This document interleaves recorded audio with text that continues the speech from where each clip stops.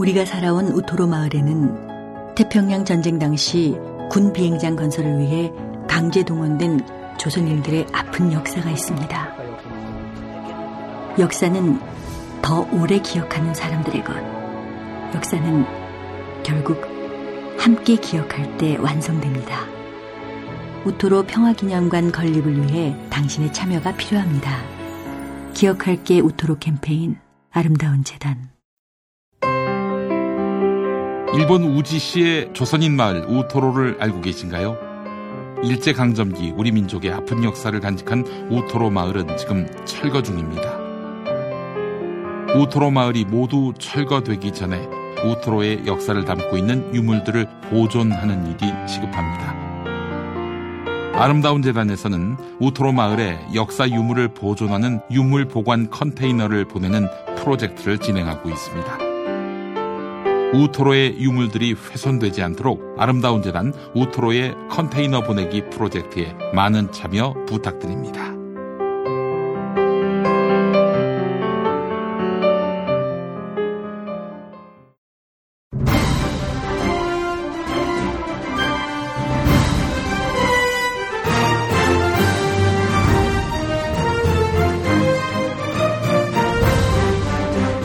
김용민 브리핑.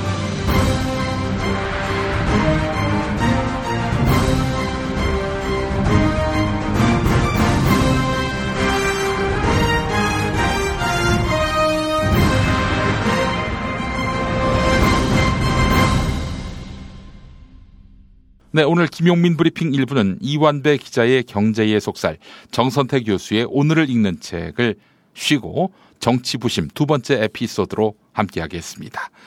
드라마 보좌관 어떻게 보고 계세요? 김성회 보좌관이 보좌관의 세계를 일러드립니다. 자, 그리고 친박신당 앞으로의 향로를 짚어드립니다. 골반 잡자 바로 잡자 바디로직, 허리 통증 바로 잡자 바디로직, 몸매 교정 바로 여름에도 잡자, 아시죠? 바디로직 라이트. 통기성이 좋아서 한여름에도 쾌적, 신축성은 여전해서 내 몸에도 최적. 올여름도 자세가 좋아지는 골반 교정 타이즈 바디로직. 검색창에 골반 교정 바디로직 라이트. 지난 10년간 매달 20만 원씩 꼬박꼬박 보험 넣은 김호구 씨. 40줄에 처음 병원 신세를 졌는데 과연 그 보장 금액은? 꼴랑 100만 원이요. 왜 이렇게 실망스러운 겁니까? 제가 뭘 잘못한 겁니까? 보험 손해보지 마세요. 최고의 전문가들이 본인에게 가장 적합한 보험으로 맞춤형 리모델링 해드립니다. 지금 바로 마이보험 체크하세요. 검색창에 마이보험 체크. 사단법인 평화나무 김용민 이사장입니다. 기독교의 가짜뉴스는 심각한 사회적 문제입니다. 비단 카카오톡에서만 활개치지 않습니다. 대형 교회 목사의 설교를 통해서, 유수한 기독교 언론을 통해서 성도를 미혹하고 있습니다. 2020년에 총선이 있지요. 개신교의 부당한 정치 개입, 평화나무가 막겠습니다. 사단법인 평화나무 후원회원으로 함께해주세요. 로고시안.com logo시an.com 로고시안.com으로 후원회원에 가입해 주시기 바랍니다. 평화나무, 진실을 지키는 힘이 되겠습니다.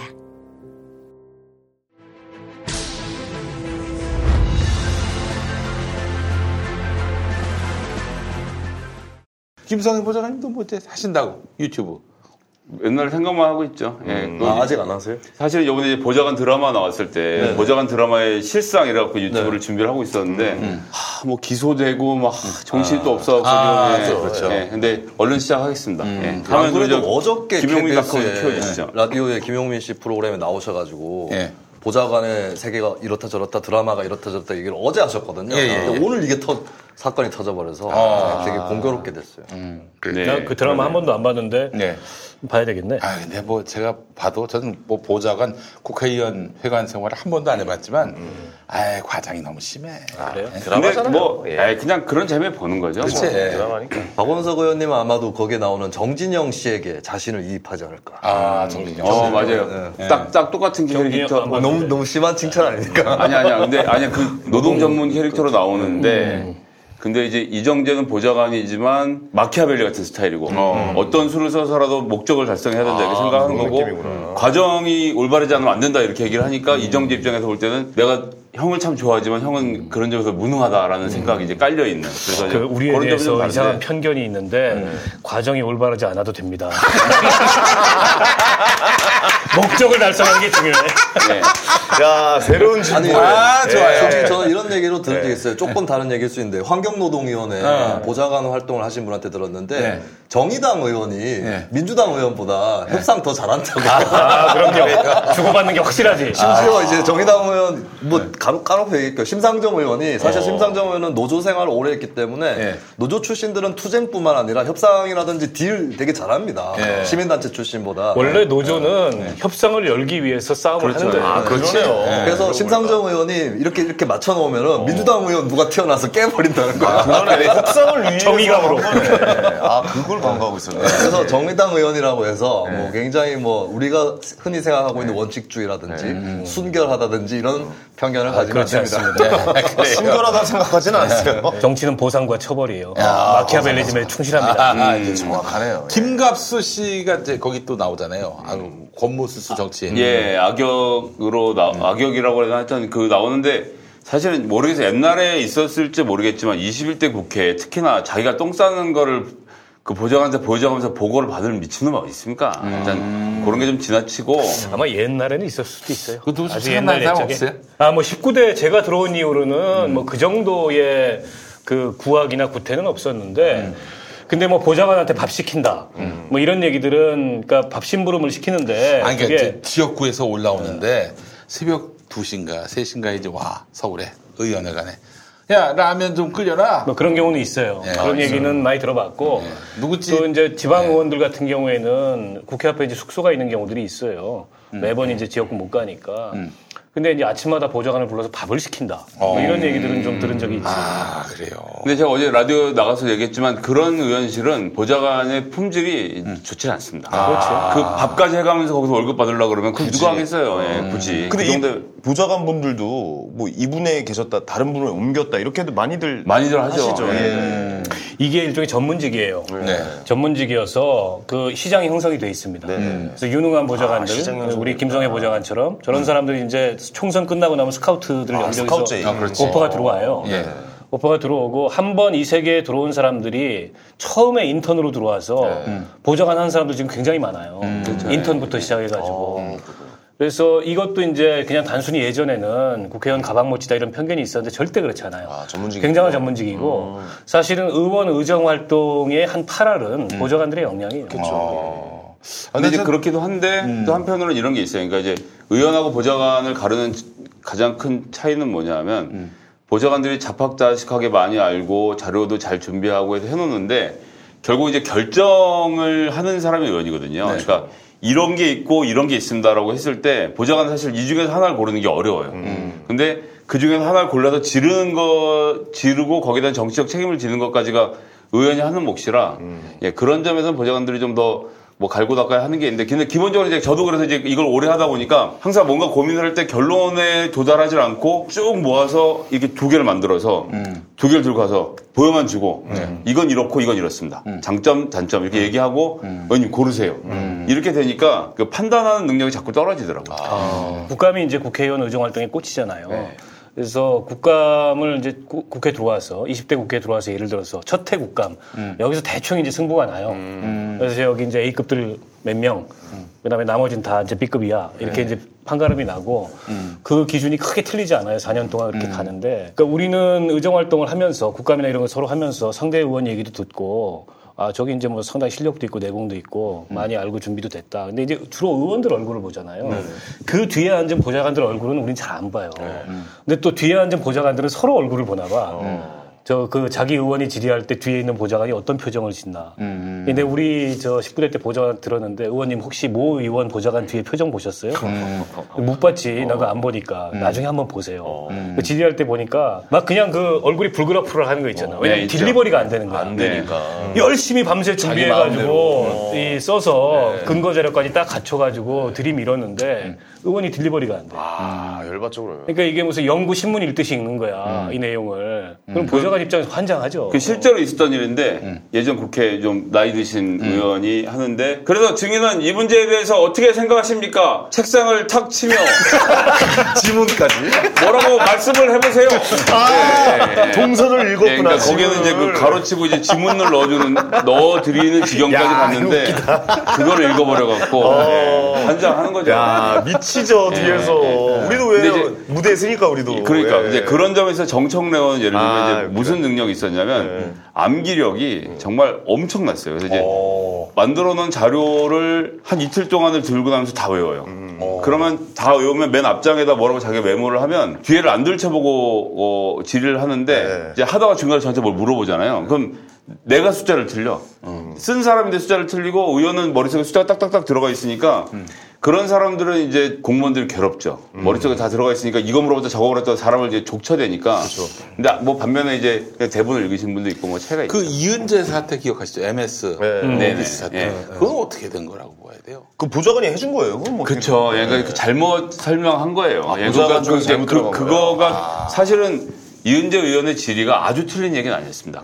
필요한 내용이었고 그것에 대해서 우리가 논의해볼 만한 충분한 가치가 있는 얘기였는데 그거를 못 살렸어요. 공방이 오고 가면 공방은 자기가 알아야 공방을 하는데 그렇지.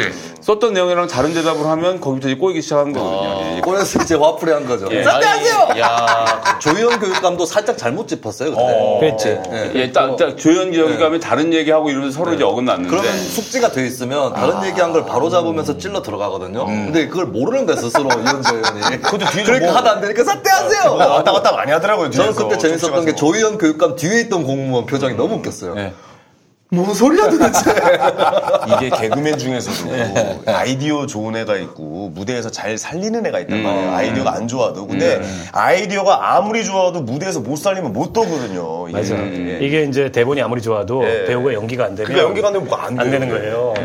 근데 이제 배우가 연기가 되면 대본이 조금 딸려도 소화가 되거든. 살려버리면 되니까. 근데 이제 피감기관들에서도 이제 국회의원들의 근수를 딱 잽니다. 첫 번째 국감 정도 하고 나가면은 저 사람 몇 그램, 저 사람 몇 그램. 실력을. 근수를 딱 재요. 그러니까 그 의원실의 근수 전체가 나오는 거야, 거기서. 근수. 근데 이제 보통 이 관료들이 공무원들이 거짓말 되게 잘해요. 공무원 100% 그런 게 아니고 국회만 오면 거짓말 잘합니다. 이게 왜 그러냐 하면 잘못이 있으니까 국회로 부르는 거거든요. 일 잘하고 있는 공무원을 부를 이유가 뭐가 있습니까? 문제가 있는 사람을 부르니까 오는 사람은 거짓말 할 수밖에 없지 사실은. 근데 거짓말을 해? 그럼 넘어가. 그러면 이제 거긴 근수가 나오는 거예요. 근데 거짓말 하면은 되치기가 날라와. 그러면 이제 거기다 거짓말 안 해요. 그다음부터는 그 의원실이나 그 의원한테 거짓말을 못 하지. 근데 이게 불려가면은 좀 떨리나 봐요. 국감이나 이런 데 가면은 이게 증인으로 나와도 분위기가 좀 그래요. 분위기가 보면 그리고 의원실로 불려 들어가면 그 굉장히 괴롭죠. 그리고 사실 공무원들은 시작해서 예를 들면 3급, 2급까지 올라가면 벌써 50대 중반 이렇거든요. 근데 국회는 저도 아직 50이 안 됐지만 지금 4급의 보좌관을 하고 있잖아요. 근데 4급 보좌관이 국장까지는 불러다가 뭐 이러고저러고 얘기를 하는데 잘하고 있는 사람 불러다가 할 얘기는 없거든요. 잘하고 잘하는 거고 문제가 있는 사람을 불러다가 문제를 물어보는데 거짓말을 했다. 이 뚜껑이 열리잖아요. 짜증나요. 그러면 한 10살 어린애한테 욕을 먹어야 되니까 물론 진짜 욕을 하진 않지만 추궁을 당하고 거기다 답변을 똑바로 못하면 그럼 당신 국감에서 할 수 있어요? 너가 거기 나가서 얘기할 거니까 알아서 하라고 쪼으면 사실은 싫죠. 저희가 이제 딴지일보에다가 제가 관련된 질문 올려서 나왔던 질문 중에 하나가 쓸데없는 자료를 보좌관들이 그렇게 요구를 하는 게 큰 문제라고 이제 공무원들이 요구를 한다고 하시는데 그런 말씀도 많이 들어보셨을 텐데 근데 이게 어쩔 수가 없는 게 문제가 있는 공무원에게 질의를 하는 거잖아요. 근데 예를 들어 문제가 있는 공무원이 A씨라고 여기 있어요. 그럼 A씨한테 그게 문제가 있었죠라고 물어보면 그렇게 대답하려면 어디 있습니까? 어떻게든 만들어내서 거짓말을 하지. 그러니까 A, B, C를 집어넣고 막 이 자료 저 자료를 요구하는 거예요. 내가 너한테 궁금한 게 너는 뭔지를 알면 안 되라는 정도의 분량으로 자료를 요구를 하면 얘가 뭘 파고 있는지를 모르니까 답변을 할 수밖에 없거든요. 하면 그중에서 그렇군요. 우리가 보려고 했던 거는 요 내용이니까 그 내용 외에는 안 보니까 그럼 이제 행정력 낭비 아니냐고 하시지만 공식이 있구나. 근데 거기는 평생 동안 국회에 거짓복을 한 노하우를 쌓고 살아가는 사람들에게 저희가 이제 그렇게 외에는 대응할 방법이 없기 때문에 이렇게 그 입법부에서 행정부를 견제해야 그렇죠. 이 삼권 분립과 함께 그러니까 이게 우리가 국회의원 숫자를 좀 늘려야 된다고 얘기하는 것도 그런 측면이 있는데 견제가 안 돼요. 견제가 안 되고 지금 국회 시스템으로는 전혀 견제가 안 돼요. 왜냐하면 예를 들어서 내가 4년 동안 기재위를 했는데 기재부 공무원이 그러니까 산하기관 뭐 이런 거 다 빼고 기재부에 1,000명이에요 공무원이. 그러면 기재위 의원이 20명이라고 칩시다. 보좌관까지 다 합쳐서 얼마예요? 그러니까 뭐 모든 그러니까 그 의원실에 있는 모든 보좌관 뭐 이 회계를 하거나 운전 수행을 하거나 의원 한 명당 10명 곱하면은 200명이 이거 하는 거예요. 1,000명짜리 조직을 견제가 안 돼요. 안 그러니까 되고. 예, 우리 예산이 1조 지금 470조잖아요. 300명이 하면 한 사람이 1.7조씩 관리해야 되는 거거든요.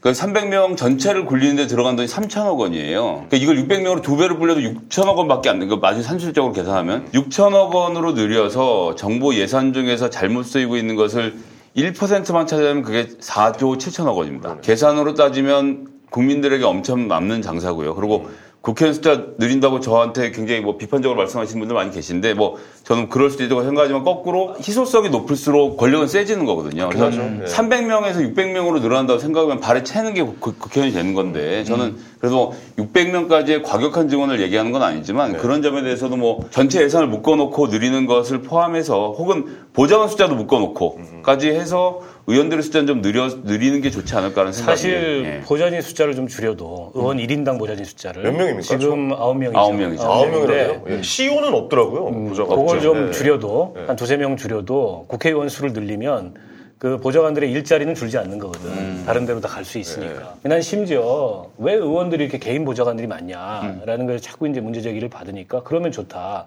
국회 사무처가 다 흡수하자. 여기에 이제 전문 인력들을.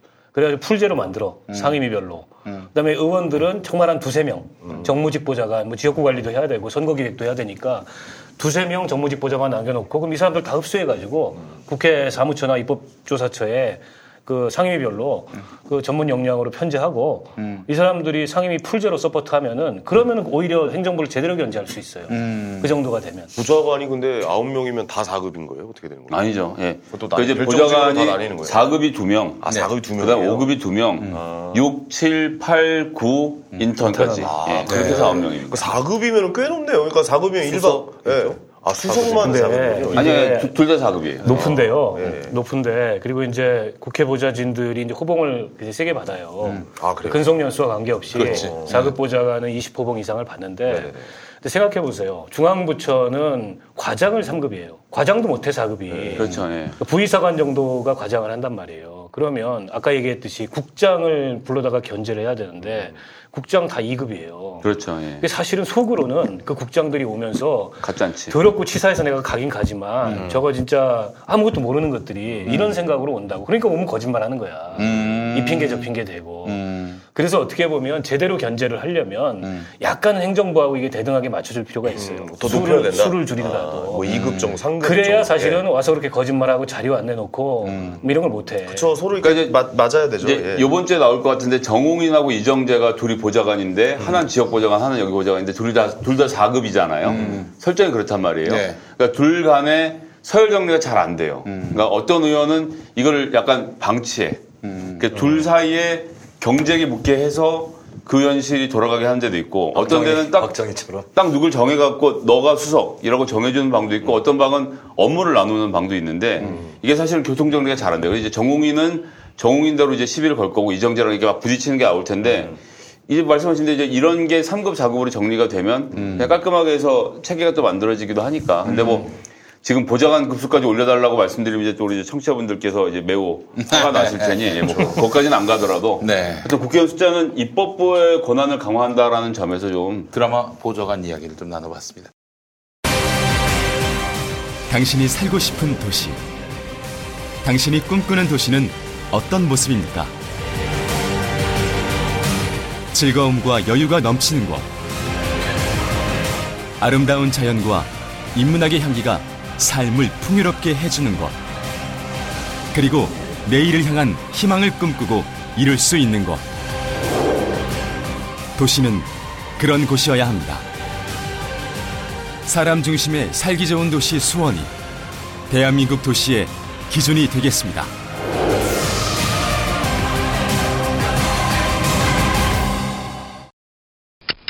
스페이드 퀴즈입니다. 돌잔치, 칠순잔치, 가게 홍보, 체육대회, 창사기념일. 정답! 기념품!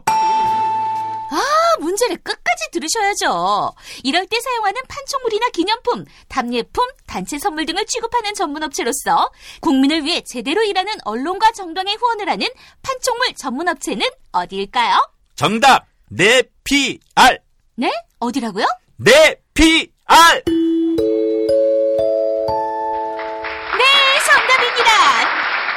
판촉물이나 단체 선물이 필요할 때 이왕이면 우리 편 회사 네피알을 찾아주세요. 인터넷 검색창에 네피알을 치시거나 032-519-4800으로 전화주시면 친절하게 상담해드립니다. 그런데 상품은 뭔가요? 네피알에 가서 고르세요. 3만 가지가 넘는 물품이 있어요. 안정적으로 정제된 유황과 제주도산 마유를 원료로 사용하는 디아페비노. 유황의 살균 효과로 습진이나 가려움증, 땀띠, 여드름 등 피부 트러블에 좋습니다. 유황 온천에 다녀온 듯 점차 피부가 보들보들해지는 효과 느껴보세요. 세안만이 아닌 샤워 때도 꼭 사용해 보시기 바랍니다. 몸이 건조해지시는 부모님께 선물하셔도 정말 좋습니다. 검색창에 디아페비노 검색해 주세요. 황교안 씨가 이제 윤석열 검찰총장 내정자를 두고 검찰의 중립성 그리고 독립성 이게 걱정된다는 식으로 얘기를 했습니다. 의원님 걱정되는 게 많아 그 사람. 예, 욕 한마디 해주세요. 황교안이 그런 말을 하네요. 욕 안 하잖아요. 네, 욕을 안 합니까? 한번 한마디 해주시죠. 아니 근데 황교안이 오늘 보니까 어디 인터뷰 세계일보인가 어디하고 인터뷰를 했는데 엊그저께까지 1대1 영수회담을 얘기하다가 오늘 또 내건 조건이 다시 돌아가서 원점으로 패스트트랙 상정 안 하면 우리는 국회 들어간다. 패스트트랙 상정 안 하면 취소하면 철회하면. 네. 근데 이 사람은 국회의원 아니잖아요, 지금. 국회의원 아닌 사람이 국회를 들어가니 많이 하는 것도 좀 웃기고, 첫 번째로. 그리고 국회의원을 안 해봐서 그런지 국회의원의 헌법상의 의무가 뭔지 모르는 것 같아요. 국회의원은 국회 열리면 와서 회의 오는 거예요, 일단. 게다가 이분이 지금 이제 자기 대권 행보 쭉 하면서 이 국회를 볼모 삼아가지고, 저 분명히 부메랑이 돼서 황교안 씨한테 나는 돌아갈 거라고 보고요. CR도 안 먹힐 얘기예요. 지금 패스트트랙 이 철회하라는 거는 패스트트랙 철회해 보세요. 민주당부터 시작해가지고 꼬라지가 뭐가 되겠습니까? 그렇지. 지금 그걸 추진했던 정당들이. 그러니까 되지도 않을 얘기를 왜 하는지 모르겠어요. 그러니까 저거는 안 하려고 하는 거야. 안 하려고 계속 저 언론의 단독 인터뷰. 난 그런 얘기를 왜 단독 인터뷰를 받아주는지도 좀 어이가 없는데 대한민국 언론이. 그러니까 저런 사람이 대권 주자가 돼서 만에 하나라도 대통령이 된다. 그러면 국회가 어떻게 되겠어요? 국회 알기를 뭘로 알겠냐고요. 야당이고 국회고 본인이 이제 대통령이 되면 아예 그 존재 자체를 인정하지 않는 이런 그러니까 MB 때 우리가 경험했잖아요. MB가 입만 열면 여의도 정치 탓했어요. 여의도 정치 탓을 했어요. 근데 MB는 그나마 회복이라도 한 번 했지. 그러니까 어쩌면 회복이라도 했는데 황교안 그 경험도 없기 때문에 한 번 했는데 황교안 씨가 21대 국회에 들어온다고 치자고요. 그러면 이제 2년 하고 대선이에요. 2년 하다 말고 그러니까 국회의원의 온전한 임기를 한 번도 치르지 않고 대선 도전을 할 텐데 물론 떨어지면 이제 남은 임기 하고 또 뭐 그다음에 도전하고 그럴 가능성이 있지만 만약에 국회의원 2년만 하고 대통령이 된다고 생각을 해보자고. 아이고. 그럼 국회를 어떻게 알겠냐고. 개초수로 알겠죠. 그래서 굉장히 굉장히 위험하고 나는 적어도 대한민국이 지금과 같은 대통령제를 유지하는 한 지금까지 대통령들도 그런 점들이 많이 부족했어요. 그러니까 의회주의자이거나 공화주의자인 대통령들이 별로 없었어. DJ 노무현 대통령 2분 정도 빼고는. 제가 박근혜가 이해가 안 되는 게 15년이나 국회의원을 했던 사람이 어떻게 이 의회 정치에 대해서 내지는 정당 정치나 정치 일반에 대해서 저런 식의 태도를 취하냐는 거예요. 그래서 최소한 좀 이 국회의원의 온전한 임기를 한 번 정도 하고 정말 이 의회 정치가 뭔지 라는 것을 좀 자기 경험을 통해서 이걸 갖고 있는 사람이 큰 정치를 하든 대권 도전을 하든 해야 되는 게 맞는 게 아니죠. 근데 황교안 씨는 말수가 많이 없어서 사람이 품격이 있고 굉장히 좀 뭐랄까요 신사적이고 그런 느낌을 받게 하잖아요. 근데 입만 열면 그냥 뭐 사고를 일으켜요. 근데 그건 그 본인이 공안 검사로 일하면서 근데 소통이 안 돼, 소통이. 그러니까 검사의 일이 있지 않습니까? 그 전문 영역에서의 전문가로서 열심히 하긴 했는데 생활인으로서의 삶이 별로 없었어서 예를 들어서 기업에 가서 청년 창업 문제나 그 회사 내 직장 민주화 얘기를 하면 직장의 연차 제도를 이렇게 하고 뭐 직장 내에서 뭐 신고제는 이렇게 바꿔야 된다고 얘기를 해야 되는데 아이스크림 사주면 분위기 좋아지고 겨울엔 붕어빵이 팁입니다. 이런 얘기를 그러니까 그리고 직장마다 카페가 있으면은 그 직장 이걸 이걸 농담으로 할 수 있지. 농담을 물론 할 수 있는데 앞에 얘기가 있은 다음에 나와야 되는데 그게 참 안타까워요. 한 가지 재미난 생각이 났는데 황교안 씨가 만약에 국회의원이 됐어요. 그래서 국회에 들어갔는데 대정부 질문을 한다. 근데 황교안 의원이 답변대에 서지 않을까 실수로 답변대에 서가지고 근데 국회 정상화 될까요? 요즘 안 된다고 봐. 아니 근데 나경원 이번에 원내대표가 말한 게 무슨 경제청문회 하자는 거. 아니 그건 사실 말이 안 되는 하지 말자는 거죠. 근데 아니 국회의원들이 의회가 열리면 당연히 그거 하는 거 아닙니까? 근데 그 역할을 굳이 왜 청문회에서 굳이 청문회로 할 필요 없이 망신된다는 얘기 아니에요? 청문회를 할 필요도 없이 회의 열면 돼요. 그러니까 회의 열면 되는 일을 부총리가 보고 다 나와 있는데 그 자리에서 하고 싶은 질문하면 되잖아요. 아니면 상임위에다 대고 긴급 현안 질문이라든지 이런 걸로 하면 되는 거고 추경 예산 심사 과정에도 얘기할 수 있는 거예요. 떼쓰는 거 아닙니까? 사실은 이름이 중요한 거예요. 이번 청문회란 이름이. 이번 추경이 여러 차원의 문제 제기가 될 수 있어요. 일단 정의당은 기본적으로 추경 규모 너무 작다 이런 문제의식이 있고 그리고 내용을 뜯어보면 경제 살리기 추경도 단기적인 일자리 만들고 이러는데 예산이 너무 많이 가 있거든. 이런 거 가지고 얼마든지 문제 제기하고 추경에 대해서 비판할 수 있는데 그 마이크를 저런 식으로 이제 걷어차고 있는 거죠. 내가 보기에는 좀 그걸 다룰 실력이 없어서 주저하는 거 아닐까? 예전에 조국 불러놓고 강의 들었던 것처럼 그렇게 될까? 약간 좀 대받고 맞을까봐. 아니 사실은 지금 자유한국당에서 막 토론을 해서 막 물줄기를 틀 그런 능력을 가진 사람이 없죠. 아무도 없어요. 단 한 명도 없어. 아니 거기 기재부 관료 출신들도 있고 차관 출신들도 있고 꽤 있거든.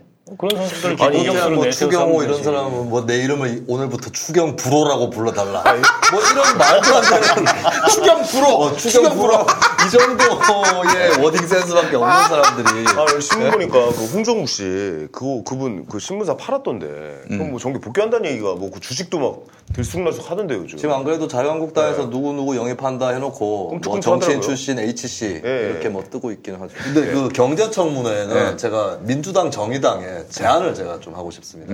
경제청문회를 받아야 되는데 하는 김에 제대로 해보자. 아니, 민주당한테 제안해야지 왜 정의당에 제안을 해? 정의당이 치고 나가도 되는 게 2009년 경제위기가 있었잖아요. 그 이후로 한국 정부 10년의 경제 정책을 파헤쳐보자. 10년 동안에 이명박근혜 정부를 포함해서 경제청문회 해보자.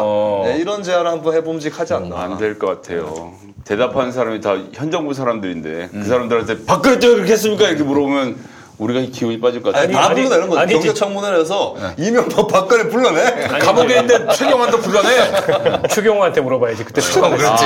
추경호 물으면 되겠네. 송원석한테 물어보고. 그때 예산실장하고 했으니까. 그래요. 좋네. 사실 황교안 얘기를 하면서 친박신당 얘기를 한번 해보려고 하는데 말할 가치가 없을까? 뭐 얘기는 할 수 있겠죠. 어떻게 보세요, 의원님? 뭐 잘 해보시길 바랍니다.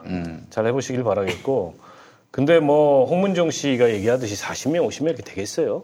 제가 보기에 그건 좀 어렵고 근데 공천이 임박하면 공천 탈락이 확실한 사람들이 그냥 접지는 않을 거고 빠져나가겠죠. 어디 가서 모일 텐데 뭐 그릇 정도를 만들겠죠. 근데 그런 낭인이 돼서 딴다 가면요, 비참하게 죽습니다. 그냥. 그래서 뭐 어차피 죽었다 생각하고 글로 가는 거 아닙니까? 차명진 형이라든지 김문수 옹이라든지 이런 사람들 오갈 데가 없어요. 이제 공천 못 받으면 거기 다 모여가지고. 자기들이 그 박근혜와의 거리는 조금씩 다르지만 박근혜 대통령에 대한 탄핵은 뭐 정치적 음모였다. 이런 기치로 뭉쳐가지고 뭘 시도해 볼 텐데 2008년 총선이었나요? 친박연대가 한 20석 가까이 얻었던 게? 네, 그렇죠. 그때 친박연대가 성공할 수 있었던 이유는 여야가 확 기울었어요. 그때 민주당이 총선에서 90석을 못 얻었어. 80석 대. 그러니까 여기가 아주 풍족했던 거야. 풍족하니까 분할 투표가 가능해요. 여기도 주고 게다가 친박 무소속 연대도 있었어. 그렇지. 김무성을 위시한. 거기도 한 12석 얻었어요. 맞아요. 이 결과가 그때 그 18대 총선의 의석 지형을 만든 거거든. 근데 지금은 그런 상황이 아니에요. 저기 보수 이 지지하는 유권자들이 이렇게 분할 투표할 수 있는 여유 있는 상황이 아니어서 그쪽으로 표가 안 갈 거다. 이 첫 번째고 그리고 또 하나는 박근혜라는 정치적 구심점이 미래 권력으로서 확고하게 있을 때니까 그 곁다리에서 떡고물 받아먹을 수 있었는데 우선 6,000명 지금 그런 거 아니잖아요. 박근혜는 죽은 박근혜가 산 황교안을 어떻게 해보겠다는 건데 이게 잘 안 될 거다. 그래서 제가 보기엔 찻잔속의 태풍이 될 텐데 그럼에도 불구하고 자유한국당이 뒷골 땡기는 거는 창원 재보궐선거의 결과예요. 그렇죠. 800표 얻어가지고 504표 차이로 지는 거야. 애국당이 800표 얻었고 1등과 2등 사이에 500표 차. 이게 수도권에서 쫙 펼쳐진다고 생각해 보세요.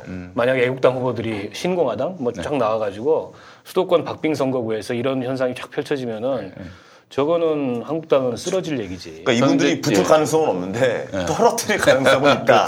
그것도 권력이야. 그것도 권력이에요. 어떻게 보면. 그 점에 대해서는 같이 다른 측면에서 봐야 될 거라고 생각하는 건 소위 말하는 자유한국당을 혐오하고 있는 중도와 보수들. 지난 선거 때까지 뭐 새누리당이든 한나라당이든을 괜찮게 생각했는데 박근혜는 꼬라지 보고 마음을 돌린 사람들이 황교안이 이제 얘기를 하는 거죠. 우리 당이 이제 청정해졌습니다. 다 나갔습니다. 친박연대로. 저 이상한 애는 다 나갔고 이제 그게 다 나가게 되면 그 중도에서 지지하기를 포기하고 있었던 사람들이 이제 자유한국당이 원래대로 월끔하게 돌아갔네. 그럼 난 저 당을 찍어도 되겠다라고 생각하는 마음이 생길 가능성이 있기 때문에 친박연대가 박근혜 구명 활동을 열심히 하면 할수록 자유한국당은 박근혜 문제에서 좀 자유로워지면서 정통 보세자를 다시 차지할 수 있는 가능성이 있다는 점을 하나 보고요. 두 번째 이게 정말 아이러니한 얘기인데 홍문종의 탈당과 입당은 저는 뭐 딴 거 없고 패스트트랙의 성공을 기본적으로 염두에 두고 연동형 비례대표제가 통과될 거라는 확신하에서 일어난 일이다라고 생각을 하고 저게 대한민국대 한 5% 정도 받으면 뭐 이제 계산을 해봐야 알겠습니다. 한 서너 10석 가까이는 생길 거거든요. 국회의원 자리가. 비례대표 이렇게 저렇게도 나눠주면 10명이면 지금 거론했던 이빨들은 다 들어갈 수가 있어요. 그래서 들어가서 자유한국당 몇 명이라도 이쪽에 말깨나는 제가 무시하지만 김문수부터 시작해서 홍문종 그다음에 김진태 등등해서 이렇게 한 10명 이빨 부대를 차려놓고 합당을 다시 할 거라고 생각하면 자유한국당이 굉장히 괴로울 수 있다고 저는 생각하기 때문에 그 연동형 비례대표자라는 민주당과 정의당 포함한 이 패스트트랙에 동참했던 사람들과 한 마음으로 대한민국당이 움직이고 있는 게 아닌가 라는 생각도 합니다. 애국당이 신공화당으로 이름을 바꾼다고 하는데 지금 보이는 모습은 무력 시위죠. 이렇게 하면 우리 이렇게 해가지고 못 먹더라도 갈 거야. 이런 무력 시위고 궁극적으로는 이제 통합되기를 원할 거예요. 밖에서 레버리지를 만들어가지고. 그렇죠. 근데 황교안 입장에서 그거 통합하면 죽는 거거든.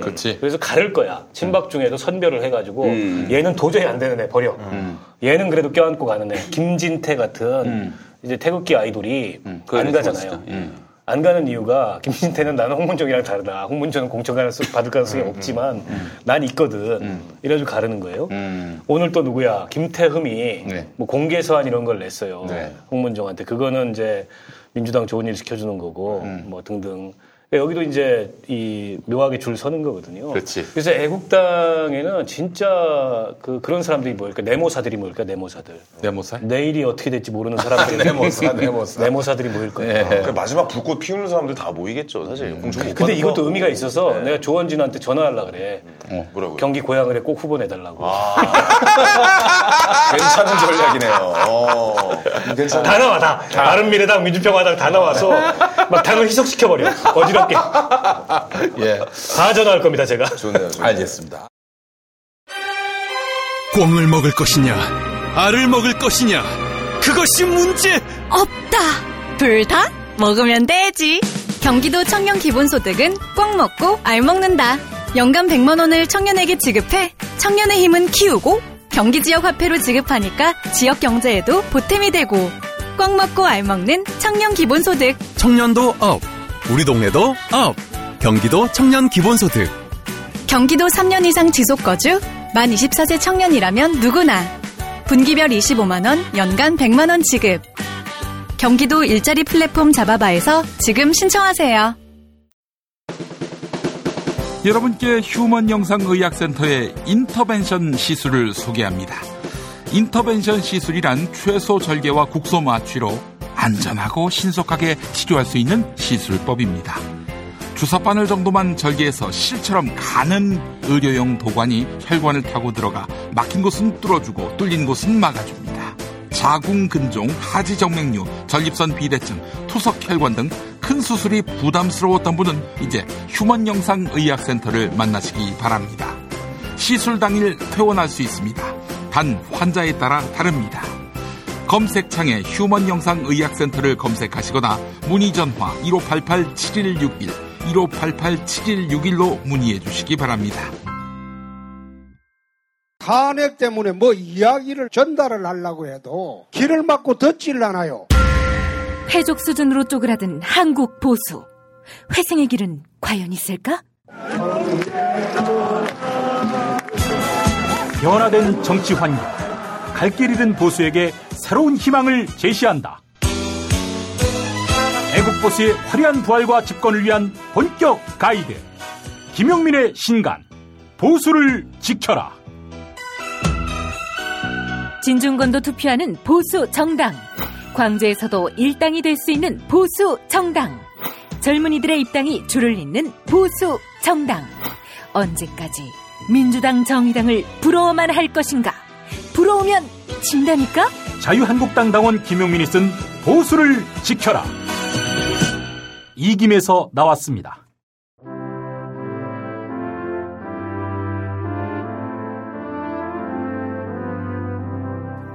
벙커원 교회로 여러분을 초대합니다. 모든 불의와 억압에 함께 분노하며 연대하기를, 다른 사람들의 슬픔과 아픔을 함께 공감하며 우리가 더욱더 난민들과 비정규직 노동자들을 위해서, 이 땅에 소외된 모든 사람들을 위해서 그들에게 더 다가가야 된다는 것을 깨달았습니다. 성경은 사람을 거룩하면서도 더럽고 아름다우나 추하고 천하보다 귀하나 아무것도 아닌 흙먼지임을 이야기합니다. 끊어지고 막혔던 남과 북의 대동맥이 이어져 마침내 분단과 단절, 그리고 적대의 역사를 청산하고 새 역사의 드라마를 쓰게 하여 주시옵소서. 매주 일요일 아침 11시, 매주 수요일 저녁 7시 반, 서울 마포구 월드컵 북로 오갓길 8-15 지하 1층 벙커원 교회에서 뵙겠습니다. 벙커원 교회는 사람을 해방시키는 교회가 되어야 합니다. 그렇게 못할 것 같으면 문 닫아야 합니다. 벙커원 교회의 예배는 유튜브 김용민 TV와 팟캐스트 김용민 브리핑을 통해 보고 들으실 수 있습니다.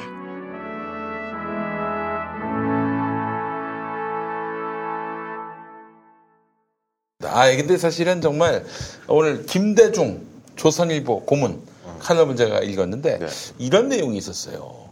이게 이제 뭐 다이렉트, 직설적으로 이해한 건 아닌데, 박근혜가 이 원심이라고 하죠. 원한을 갖고 있는 마음. 원한. 그래서 지금 친박 깃발을 든 정당의 출연에 대해서 은근히 지지하고 있다. 난 이런 뉘앙스로 받아들였어요. 박근혜가 현재. 그래서 사실은 이런 시그널을 들은 홍문종이 조원진하고 손잡은 건 아니겠는가. 그러니까 박근혜가 솔직히 지금 감옥에 있단 말이에요. 문재인 대통령에 대한 원한이 크겠어요? 아니면은 좀 자기를 탄핵시킨 그 국회의원들, 새누리당 국회의원들, 그 사람들에 대한 원한이 더 크겠어요? 국회의원들이 더 크려나? 그렇죠. 그렇지 않아요? 그렇지 않아요, 의원님? 원래 같이 먹던 우물에 침 뱉는 놈들이 제일 쉬운 문재인 대통령보다 유승민이 더 싫은 사람이야. 박근혜는. 배신의 정치. 내 편이라고 생각했는데. 그때 대선 끝나고 최순실 쪽에서 뭐라 그랬냐면 정권도 교체되고 기대가 많다고 그랬어요. 그래요. 이게 그림이 나와요. 원래 같은 편이었죠. 지금 조원진 홍문종에다가 서석구 있고 유영아 가서 붙고 이러면 이게 이제 친박 정당의 그림은 나오거든. 그건 진짜 그야말로 친박 정당이네요. 이게 극장성과 무관하게. 박근혜는요, 황교안에 대해서 은근히 지지할 것이다. 걔가 뭐 집권하면은 나를 풀어줄 것이다. 이런 기대 전혀 안 하고 황교안 망해야 된다라는 입장일 거예요. 왜냐? 책상하고 의자를 안 넣어줬다. 이 원한이 어마어마해요.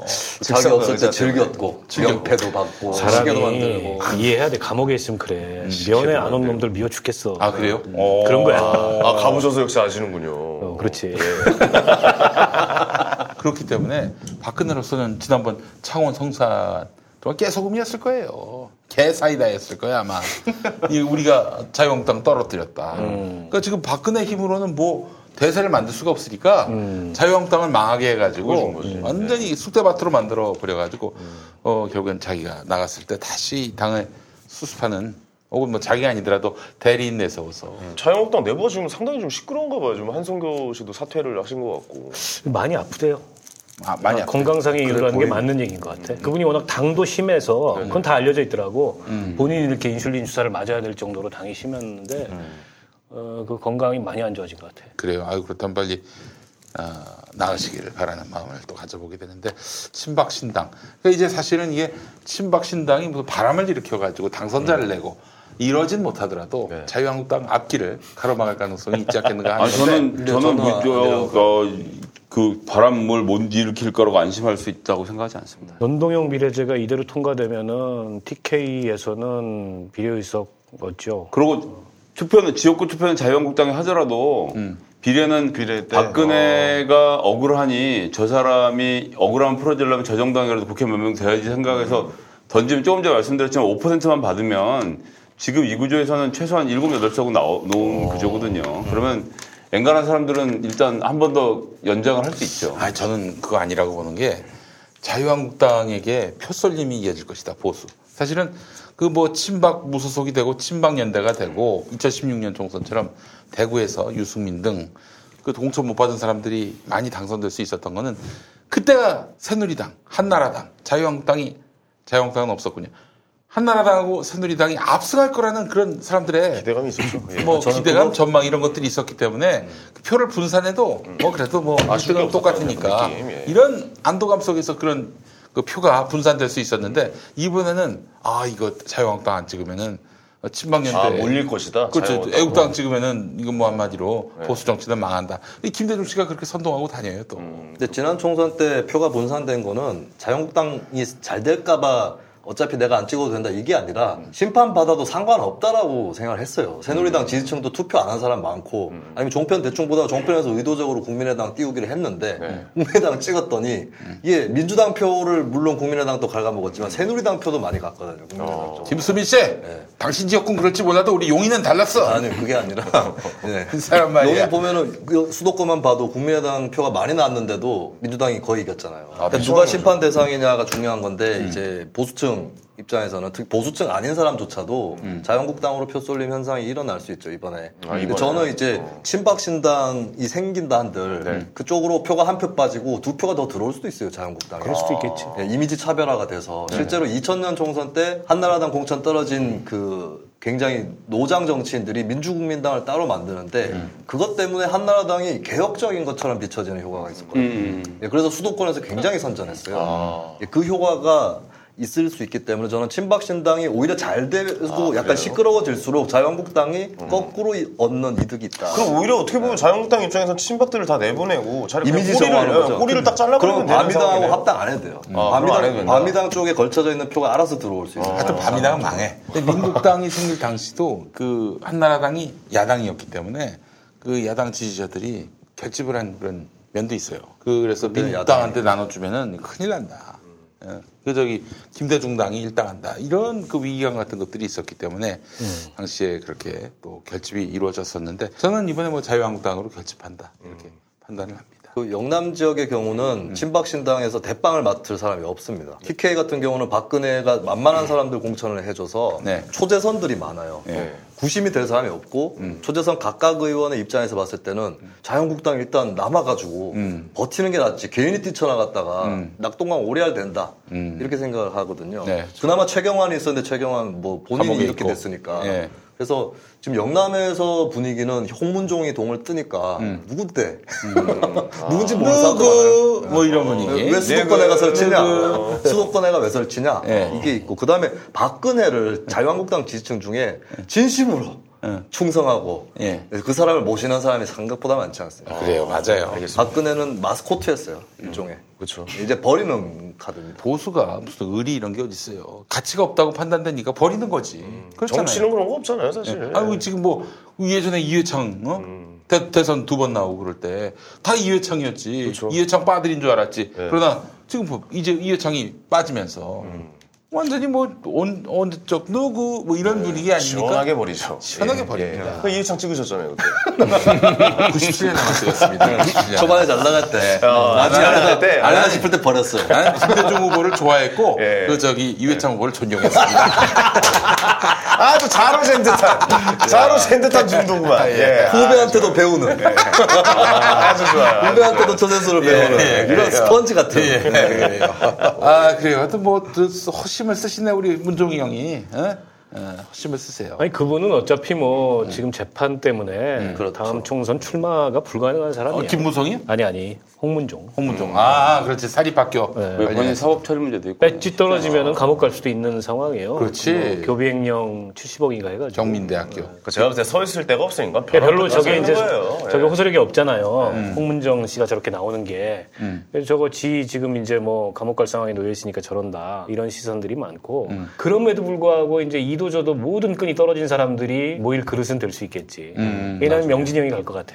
간다는 게 저도 글로. 그렇죠. 정치 낭인이지 그러면은. 어차피 길도 없는데 아니 무슨 운동권까지 했던 사람이 애국당을 갑니까? 사실 조원진도 통일민주당 출신이에요. 그렇죠. 황병태 의원 비서고 와이어스계 출신이고. 아니 요즘 학생운동도 했죠. 요즘 명진이 형 발언하는 거 보세요. 엊그저께 또 하나 막말 날렸잖아.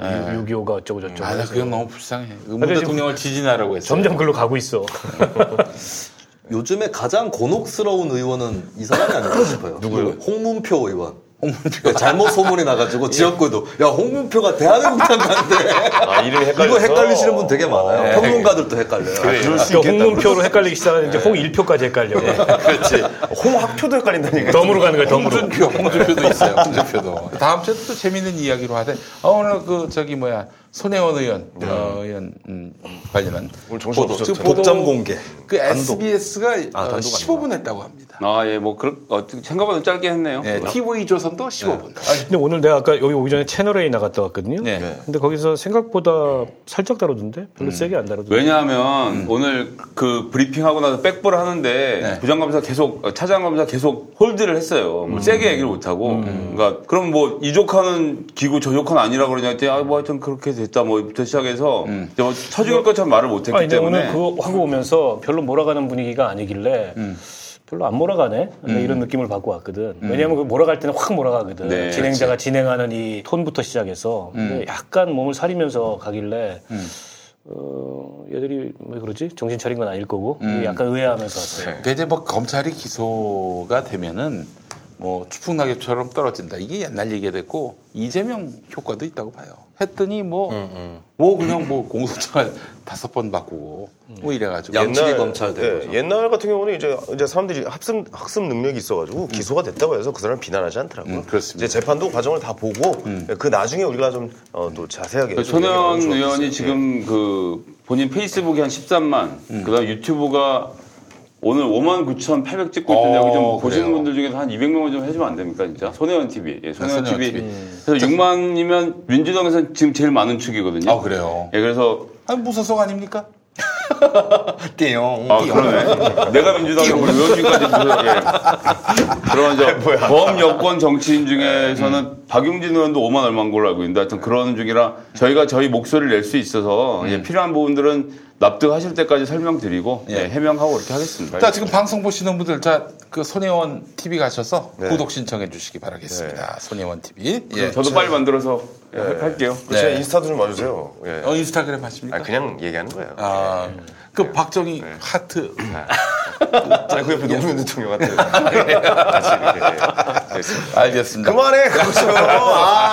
욕을 하도 먹어가지고. 이런 거 자꾸 희화화를 해야 돼. 맞습니다. 그 엄숙주의로 접근하면 사람들이 다 그렇게 알지. 더 희화시켜주시죠. 알겠습니다. 자, 여러분 감사합니다. 정치부심 다음 주에 또 뵙도록 하겠습니다. 네, 감사합니다. 안녕히 계십시오. 고생하셨습니다. 감사합니다. 김용민을 이제 유튜브에서 만나세요. 관훈 라이트 클럽에 오신 여러분 환영합니다. 황금 선박에 오르신 여러분 환영합니다. 우먼스 플레이입니다. 섬김쇼와 함께하는 시간입니다. 오늘도 히히스토리의 문을 열겠습니다. 프로듀서 김용민의 모든 콘텐츠를 영상으로 즐거운 분 유튜브에서 김용민 TV를 구독하세요. 김용민 TV.